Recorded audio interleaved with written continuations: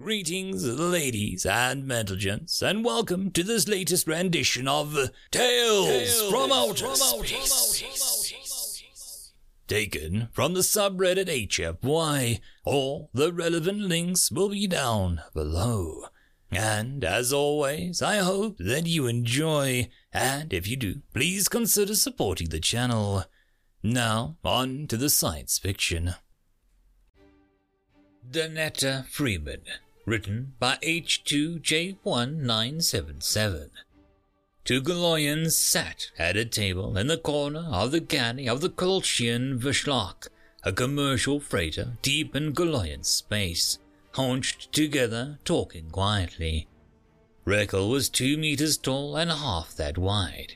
Wex was slightly smaller, and both had reddish skin with a light brown fur ringing the shoulders and covering their forearms, the colors marking them as labor caste members of their species. Their heads were bald and their faces resembled an earth vulture, but with the large forward-facing eyes like an owl. Wex picked up his sturdy metal cup with his four-clawed hand, tipped it towards Rekel, saying, "I'm telling you, Rekel, Danetta Freeman is the toughest being on the ship. If you saw what I did on the security hollows, you'd understand." Rekel flexed his claws and clicked his beak several times, laughing. "Wex, she's about as tough as the stuffed Zivax that you probably kept in your nest as a fledgling. I scrapped Neurians off the hull of my last freighter that put up more of a fight than she could. Rekel, you just joined the crew a few months ago. You weren't here when she lost her arm in an accident," Vex said, scrunching his head down into the fur cowl around his shoulders, just thinking about the incident. "We were running a shipment of unprocessed metals from Gapta to Eurosta 3. It was only a 3-day trip with the freighter's sublight engines. About 6 hours in, we started experiencing fluctuations in one of the engines. The captain sent her and one of the Honari engineers, Floyer, down to check it out. Danetta, being chief engineer, sent Floyer down to the lower level of the engine room to check the pressure levels and get a first-hand look at things, while she did diagnostics from the command console." Rekel scratched his fur patch on his arm absent-mindedly. "Is the story going somewhere, Vex?" "Just setting the scene, Rekel. I've been taking a course on the QNet on how to tell stories like humans. They all tell stories in such fascinating ways, unlike Galoyans. There was a ball on the floor. I picked it up and put it away. The end. So dull, so boring. Anyway, using the command console, Danetta found an overload in one of the plasma conduits. She had just opened the access hatch when Floyer climbed back up from the lower level in the engine room. He was snoot down with his data pad, making notes, and didn't see the conduit hatch on the floor. It's common knowledge that the Honari aren't the most coordinated beings, and Floyer was no exception. His boot caught the side of the hatch, and he just launched himself right into Danetta. He knocked her backwards and into an open access hatch as he went face first into the bulkhead, knocking himself out. Seeing that Rekel's eyes were now focused on him, Wex continued. He comes about 5 minutes later, and Danetta is dragging him down the central passageway, heading towards sickbay. Keep in mind that Floyer is probably 182 centimeters and weighs close to 105 kilos. Danetta is what? 165 max, and no more than 61 kilos soaking wet. Rekel squinted his eyes a bit, trying to calculate what it would take for him to duplicate Danetta's feat of strength. Those were some big numbers.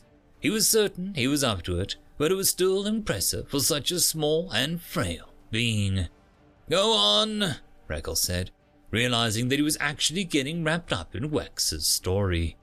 So Floyer starts pulling himself up, only to have Danetta push him right back down onto his rump. She tells him to sit still and let her check him over. She's the boss, so he sits, and his eyes finally get their focus back, and he's watching Danetta check him over. She's looking into his eyes, flashing a pen light into them. She asks him how many fingers she's holding up. She says you've got a nasty cut on your eye ridge, and it looks like your snoot cartilage may be broken. Oh, it was 3, in case you were wondering.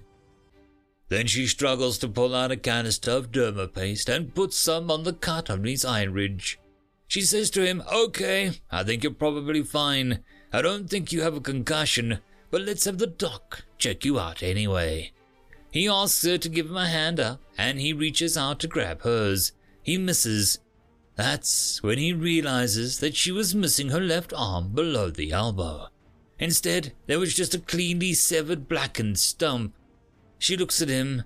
I'm telling you, she just looks at him stone cold in the eyes and says, "Plasma stream beats flesh. Let's go to sickbay." Floyer starts freaking out. He cracks and pukes right there in the middle of the passage.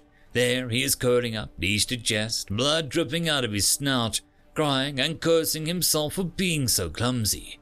As she just kisses him on the forehead, she grabs him by the jowls with her one hand, looks him in the eyes and says, "It's okay, Floyer. Really, it'll be okay. It was an accident. I forgive you, but I need to get to sickbay. The adrenaline is starting to wear off, and this is gonna hurt like a hell in a minute." Reckle just stared at his left arm. How could a being just shrug off losing an arm like that? How the cracks did she manage to drag a being twice her size with only one arm? Moreover, how'd she do it right after having it burned off? Reckle was certain that if he had his arm obliterated and cauterized by a plasma stream, he'd have been unconscious right alongside Floyer. What happened next? Right, Wex said. She pulls him up, wraps her arm around his waist, and walks him the rest of the way until they get to sickbay. Dr. Nguyen sees them, and he starts asking them what happened, and practically shoves Donetta into the closest med pod. Before Donetta can even finish her sentence, he hits her with a sedative, and she's out cold.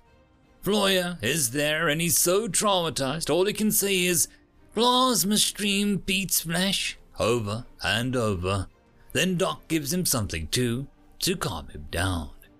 A few minutes later, Floyer manages to tell the Doc everything. He says to him, "You have to fix her up, Doc. This is on me. I've got to make this right." The Doc starts a neural block for the severed arm and wakes Donetta back up.